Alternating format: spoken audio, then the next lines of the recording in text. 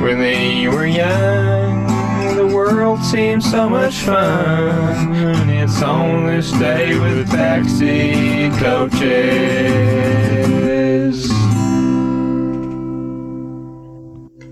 We're back. Another on this day. Oh, wait. What was the thing? Another day, another on this day. That's better. And today, 17th of April, we're going not too far back to 1972. And it was the opening day of the baseball season in Philadelphia. Do you know about the Philadelphia Phillies? Have you heard of them? No.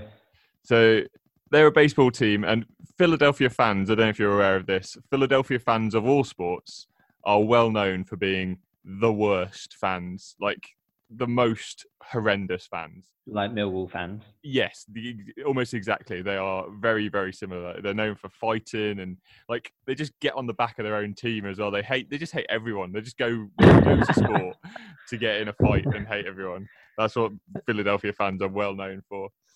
I have been to Philadelphia. I can see why. Really? It's all that cheese they're eating. They're probably just having nightmares all the time. I saw you in my nightmare. I'm going to get you. So it was opening day of the 1972 baseball season. Philadelphia Phillies had an awful season the season before. They were in a real slump of form. So they decided to get the fans in on opening day. We're going to have to do something special. And they arranged for a ceremonial first pitch to be thrown out by stuntman Jeff Jobe. That's how I wrote it. Not sure if that's how you pronounce it, but that's it. So his stunt was he was going to roller skate down a 30-meter ramp that was in the center field seats. So you know how in baseball stadiums, they're like amphitheaters, aren't they? Yeah. Very steep seating up away from the pitch. So he was going to roller skate down a ramp that was sort of set in the seats. Okay, ambitious. Very ambitious. And then he was going to take off at the end of it, glide on with a kite on his back. And they call it a kite. It's like a paraglider thing, basically. Yeah, okay. And he was going to glide in 100 meters down onto the pitcher's mound and throw out the first pitch. That was the stunt that was going to happen, all right? What could possibly go wrong? Nothing, obviously. Unfortunately, so the season was supposed to have started on the 10th of April, 1972. But unfortunately, there was a players' strike, which had delayed the start of the season. And Jobe, unfortunately, was stuck in Mexico teaching the president to water ski. Oh, well. So that's a good excuse, isn't it? I can't come.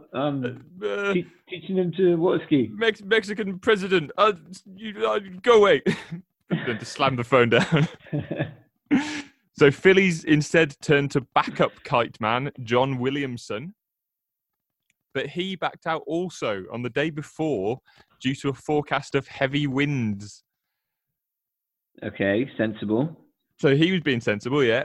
The Phillies, though, they'd put out a lot of promotion. They'd already put loads and loads of work into this and advertising the kite man. They'd already said what was going to happen. So they turned to third string kite man, Richard Johnson, who was a hardware store owner in Philadelphia. Oh, yeah, classic. Not well known for his stunts. Yeah. I guess maybe working in a hardware store, you're kind of used to accidents, maybe, do you think? Maybe did he build the ramp? Is that his possibly, association? Yeah, possibly. And as he was building it, do you want to do this? I mean, you may as well. You built it, you know it. So he pulled on his water skis to ski down the ramp instead, rather than roller skating. Not entirely sure why. They were going to grease up the ramp, apparently, so that he could water ski down. It's not really water skiing because there was no water. It's more like grease skiing. Was he getting lessons at the same time as the Mexican president? Possibly, yeah, possibly. He was like, this Jobe, he's a great guy. He's taught me really well. This is going to go perfectly. So on the day, the fateful day came, Johnson stood at the top of the ramp. The announcer announced his name.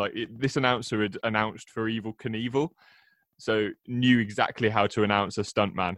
Like putting all this mustard on it. There was like, and he's going to do death-defying stunts, and he's working up the courage.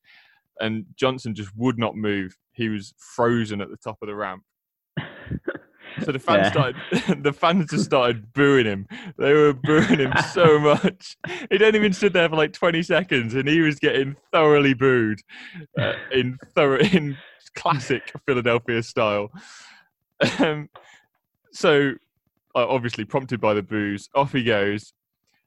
2 meters into the ramp, a massive gust of wind comes, blows him fully off course, and he goes clattering all the way down the stands, like through all the people who were sitting around it, bashing his way down. Still booing. Booing more, if anything. Goes smashing down the stage, and because they're so steep, he just it doesn't stop because there's just so much momentum. So he goes 20, 30 rows down. Everyone thinking well, he's probably dead. There's not, and they're still booing, as you say. They just keep booing. Just keep booing. If you're not sure, just keep booing. If you're in Philadelphia, that's the safest thing to do. You'll blend right in. Luckily, he wasn't dead. And no. And somehow he managed to stand up and pull the ball out of wherever he'd held it and throw it down towards the pitch. Nice. Did he think he was on the pitcher's mound? Possibly. I made it. I've done it, boys. And he threw it down. It got as far as the bullpen. I think that's where the pitchers warm up, is the bullpen. Yeah. And fans hated that as well, so they booed that too. The catcher went and picked it up, and the game went on. And the Phillies went on to lose 5-4 to St. Louis, and they finished dead last in the season with a record of 59-97. So not a great omen to start the season. Old Richard Johnson. The best fact that I found out about this was that he declined the chance of a practice run, saying to the guy who booked him, "If I'm going to kill myself, I want someone other than just you watching me." Fair. That was a great quote. I want someone other than you watching me and 40,000 people booing me. And booing me, yes. You learn something new in isolation every day, don't you? When they were young, the world seemed so much fun. It's on this day with backseat coaches.